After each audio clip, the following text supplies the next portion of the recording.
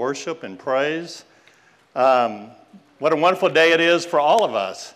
I am Preston Pitts. I'm an elder here at Common Ground, and I am honored to lead us into the Word of God today. And I'm also honored that we're in the midst of this series. I'm very excited about it, of God's view about current events. And today we're going to talk about anxiety and how we as God people are to respond with the anxiety that's being created. And as I was getting started on this, I probably did something that I almost regretted. I was sitting there going, okay, I'm going to be talking about anxiety. Let me get a little deeper into what's going on in our country, in our world. And I'm like, oh, man. So today I thought, how do I start out? And it's kind of that analogy, you just take the Band-Aid and you rip it off. Or you're going to, there's cold water and you're going to jump in, just go in with both feet. So I decided there's no really easy way to get into this other than just get into it. And so with that, I want you to just kind of hold on to your seat for a second, because I'm just going to review things with you. And what I want to say is, you sit out there and you look at the world, and what do we see? We see businesses closing. We see people losing their jobs. We see people that are frustrated. We see that people are looking at our political environment and the divisiveness that's going on. We look at our cities across the country and there's violence that's coming out of them. And then we look and we see COVID. People are afraid they're going to catch COVID. That leads to isolation. Isolation means that I'm really away from my friends, my family, and my church family. And so the natural result to that, and the natural response is fear, anxiety, discouragement, and even to the point where you may be mistrusting God. And so it leads to a really bad place. And what we're going to talk about, and the exciting thing for us today, is God's Word tells us how to respond. And I'm going to tell you what God says about how we as God's people are to respond to all that. And the way He says to respond is rejoice. To be joyful, to find joy in the midst of everything that's going on. And I'll tell you my words to myself, maybe this is what you're saying. I go, Preston, that's not a natural response. That is like, how can I be having joy in the midst of all this chaos and uncertainty that's going on and the instability? How can I be joyful about that? And the exciting part for us today is when we go into God's words today, Philippians 4, verses 4 through 7, we're going to see how God tells us, I'm going to get you from anxiety and fear and worry to joy and peace. And it's a remarkable thing what we're going to see. So the natural reaction is fear. God tells us to rejoice. And you're telling me that's not a natural response, and I'm going to say, you are correct.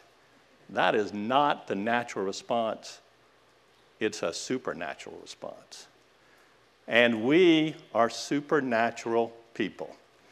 We are God's people. Only God can get us from worry and anxiety to peace and joy. So let's go through that path together. It's an exciting one. And I tell you, I just get exuberant when I've gone through, and I've gone through these scriptures before, but the revelation that comes out of it is just quite exciting for all of us, especially at this time. So with that, let's go into the scripture, Philippians 4, 4 through 7, and I'm going to read it to us.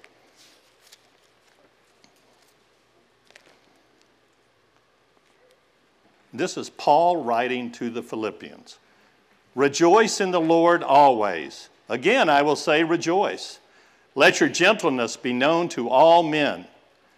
The Lord is at hand. Be anxious for nothing, but in everything by prayer and supplication, with thanksgiving, let your requests be made known to God. And the peace of God, which surpasses all understanding, will guard your hearts and minds through Christ Jesus. Now, a couple of things.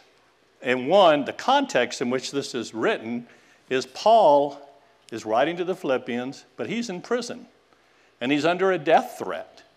Paul is also aware of the many disciples that he has, that he's already been discipling, or people that he's discipled, and the churches that he started, they're under persecution, and they're under great challenges. So he's aware of all that as he's writing to the Philippians. But what does he do? He says, in spite of all those things, I'm rejoicing, and I want you to rejoice. So why is that? So a couple of things when we talk about rejoicing. One is that rejoice in the Lord always. First, he's telling us to be joyful.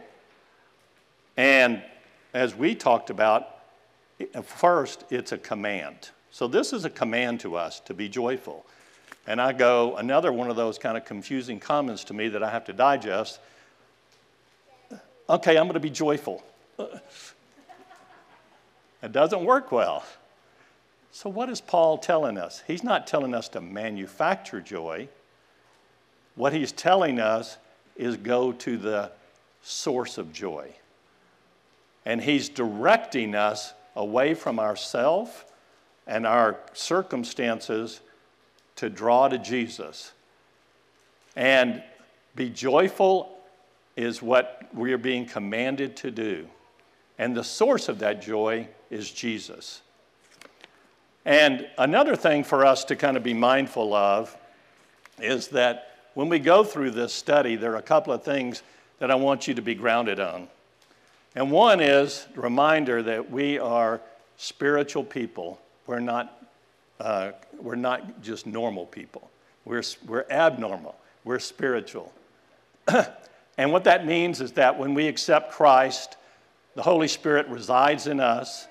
And when he resides in us, he equips us to do things that we may think are impossible, like being joyful in the face of adversity. The other thing that I want to make sure that we're reminded of is Jesus said these words to us in John chapter 10, verse 10. He said, I give you life, but I give you life abundantly. So we as believers are called to have an abundant life. And if you can put it back up, Henry Blackaby really captured this to me. And he says, the life that Christ offers us is not a mundane existence, but an ongoing, vibrant, dynamic, and joyful experience. Life is available to all, but abundant life comes only through Jesus. So we're called to have an abundant life, even in the midst of all these circumstances and this adversity that we're going through. So when Paul tells us to be joyful, he's saying go to the source of joy. And Jesus reminded us in John chapter 15, I leave you my joy. These things I've spoken to you, that my joy may remain in you, and that you may be full of joy. And he's telling us, this is my joy. This joy is not subject to circumstances. I'm, through the Holy Spirit, imparting this joy to you. And this joy is to be taken and received, and it will begin to equip you to get away from your circumstances and to focus on me. And the beauty of that is that through Jesus' joy, it prepares our heart for prayer and prepares for us to be changed. And it also gives us strength. When you actually look, and we remember the study of Nehemiah, in Nehemiah, the people were mourning because of the sins that they understood that they had been committing. But Ezra and Nehemiah said to them, wait, don't quit mourning. You need to get through that. You need to realize that the joy of the Lord is your strength. So when we receive the joy that Paul is talking about here, we are strengthened. and we begin to get on this journey that he's going to take us through. These 4 verses should be taken in total. Each one kind of builds on itself, but we're going to focus really on verse 6 mostly. But the other ones are really important. Getting Jesus' joy is extremely important and is foundational for us to transition from looking at ourselves and our circumstances to looking at God and being dependent on him and receiving his power and might. Verse 5, let your gentleness be known to all men. The Lord is at hand. Now, I used to read this scripture a lot. I have to admit, I used to skip over verse 5 because I didn't really understand what it meant. I was like, well, that's a nice thought. But I will tell you, that's the beauty of studying things, is I have learned this is a really important verse. And what the reason is, and I guess I didn't understand it to begin with, is that when we say the word gentleness here, and I think in the ESV it's another word, but it's similar, reasonableness, I think. And what it's really saying is, when you go to the Greek, that word cannot, the Greek word is not captured in the English language by one word. What it really means is grace, mercy, kindness, being generous to other people, thinking more of others than yourself. It goes hand in hand with what Pastor Paul was teaching about the Good Samaritan. And that we should be compassionate, get outside of ourselves, and treat people in a wonderful way. Now, why is this so important? Think about what's happening. Our focus is on our circumstances, our situation. We're discouraged. We've now been led to receive the joy of Christ. Now we're being led to say, and this is really what Paul's saying, you have the joy of Christ in you. When you look at other people, share that joy. Bless people because you have the joy of Christ in you. And, I'm sorry, pointing here. It's excitement point. It's not a condemning point. This joy and this power that we have is in this unprecedented time is we're going to stand out like salt and light. Because why? We have the joy of the Lord in us, and we're supposed to share it. We're supposed to bless other people. Think about that. In these times, we're a blessing. We're an encouragement. That's in great contrast to so many people that are depressed, discouraged, and really not knowing how to cope with everything. But us, we're going to stand out. This is a great time to help and encourage others. This is also a great time to witness to non-believers. So what a wonderful thing this is. And the beauty to us is we just got led one more level away from ourselves and our situations or what's been blown up in our mind about things going haywire to now thinking of Jesus and the joy of him and thinking of others. So Paul is transitioning us to a wonderful place, a place where we can be used by God to help progress the kingdom of God. So now we get into verse 6. Be anxious for nothing. And anxiousness is an interesting word. Anxious is really saying, you have a heightened level of worry. You have fear. You have cares, but they're magnified cares. They're way out of control. So it's when he talks about being anxious, there are a couple of things to pause on.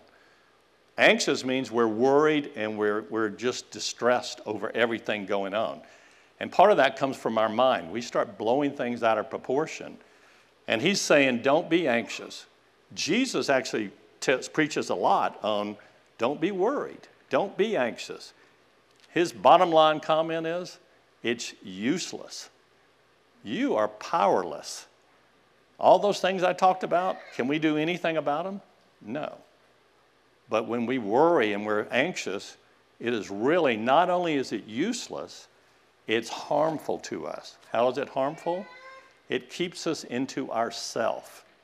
We actually get to a point of self-pity, and it's a terrible place to be. the further you get away from God and into self, the further and the less likely you are to turn and find the joy and the peace that we're talking about today. So he's saying, don't be anxious about anything. It's actually harmful to you. And one other way it's harmful is it destroys our witness. And I'm going to ask each of you not to talk to Linda Pitts after this, because it's amazing, but as I got this assignment about anxiety, I can't tell you all the things that came into my life that made me anxious. So what happens when you're anxious? You become a not nice person. You're temperamental. You're impatient. You let your emotions control you and rule over you. So you're tossed back and forth. You actually speak negative, not encouragement and life and hope. So I would say to each one of you and us and myself, if you're experiencing any of those things, realize anxiety, anxiousness, all of these circumstances are coming upon you and taking you away from your relationship with the Lord. So when we get into prayer, remember that. Pray about those things that make you anxious or worry, because that leads you to a really bad place. So he's telling us, don't go there. Be anxious for nothing. And then in the next one, it's a kind of a repeat, but in everything, by prayer and supplication with thanksgiving, let your requests be made known to God. Everything. What is everything? I'll tell you the best way to describe it so it becomes meaningful to you. Anything that makes you worry, causes anxiety, or fear is something you're to take to God. So remember that. If you're in fear or anxiety, your first response should be prayer, which is where he's going. And it's not just the big things. He's not saying everything that overwhelms you, take to me. It's everything that causes you to be in fear. And so that's a really profound statement, because what it does is it makes it personal to you. I have fears that you may not have. I have things that cause me to be anxious that you may not. It's personal to you. God is saying on a personal level, give me your cares. And one of those cares would be that you need to find a Kleenex that's deep in your pocket somewhere that you know you have. That's all right. There, thank you, sorry. So what he's really telling us is don't get in fear and worry. Your first response is prayer. So now he takes us into prayer. And prayer is essential. So remember, what we're doing is God is taking us from fear, worry, care, anxiety to peace and joy. We've already experiencing the joy part. We see it transforming our life. Now we're into prayer. Prayer engages the power of the Holy Spirit in our life. Prayer, we're able to get into the presence of God. Remember, that was Jesus sacrificed so much, and one of the outcomes of that was we're able to go into the presence of God. So through prayer, we're in the presence of God. There we can be transformed. There we can receive his will. There we can have great understanding and wisdom. All of those things are imparted to us with prayer.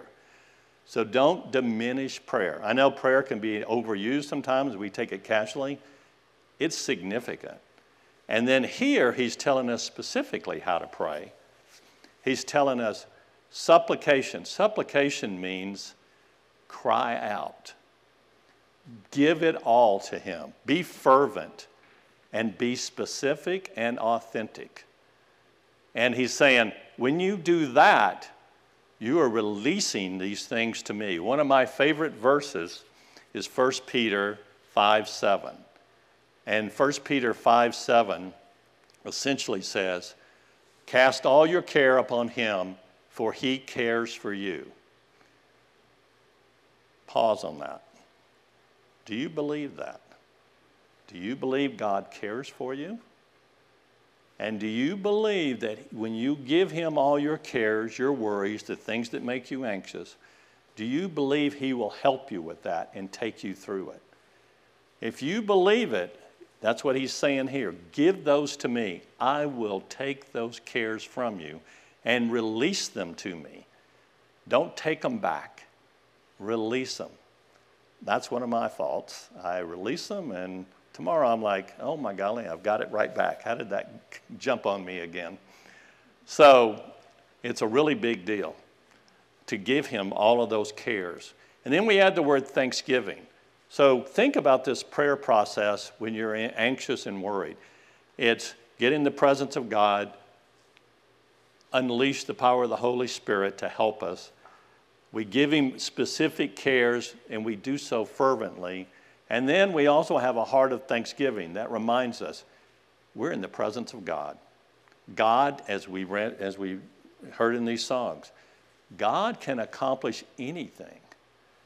We begin to have understanding with thanksgiving that we're humble, we're before God, and God will take care of us, and that he can accomplish anything.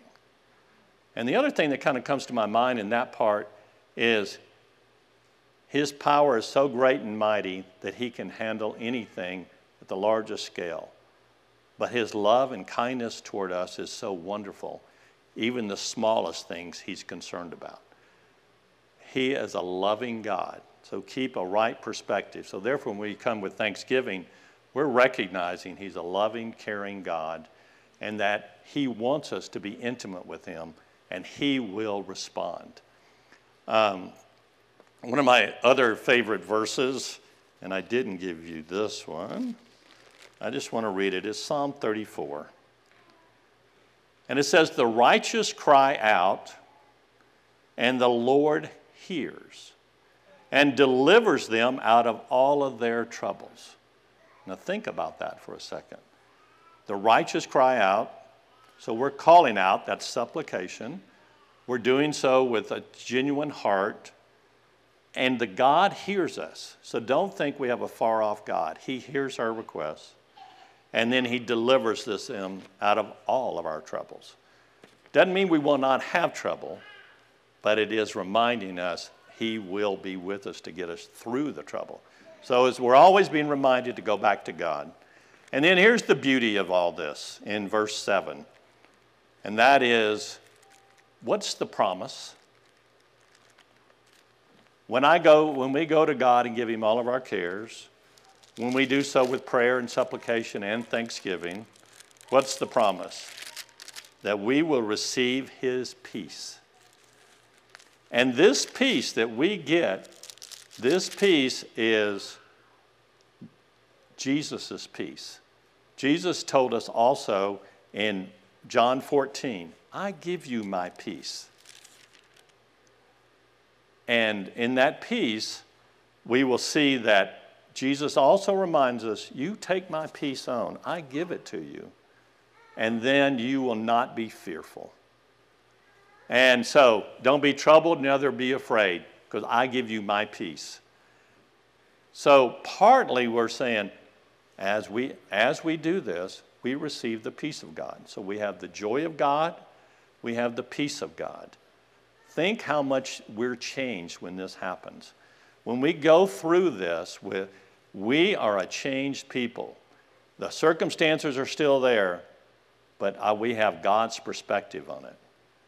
So as we close this morning, I want you to remember that this is a process. These 4 things that we just went through, these 4 verses. God says, go through this with me. At the end of it, you'll have my joy, you'll have my peace. You'll be salt and light to other people. So my challenge to you today is that you would pray and give God your cares and your worries. Because, we have these prayer walls up here that you can put those prayer requests in. Ask God to take them away. Give them to him. Do you believe it? Do you believe he cares? Do you believe he'll take them? And so I encourage you to do that today, is to turn over those cares. As a church, we always talk about experiencing God. We want you to experience God. So a lot of what we heard today is intellectual, but when you get out of here, practice this. I wrote another verse, which is Psalm 34:8. Taste and see that the Lord is good. Blessed is the person who takes refuge in him. Taste and see is good. I mean, try him out. Believe what we just read here today and experience it. Go through it with him. You will find God is good and faithful, and you will be blessed. So anyway, that is the message today. I hope that it hits your heart. And so why don't we close in prayer? Lord, we thank you for this time. We thank you that your word is life and spirit. And we thank you, Lord, that you care so much for us. You show us how to deal with the things of this world, the things that are meant to overwhelm us, the things that are meant to deceive us, the things that are meant to help to cause us to forget you. Instead, Father, you remind us, draw close to you, draw unto you, you care for us, you will get us through the trouble, and you will use us in a mighty way for your kingdom. Bless these words into our heart, Lord Jesus. In your name we pray. Amen.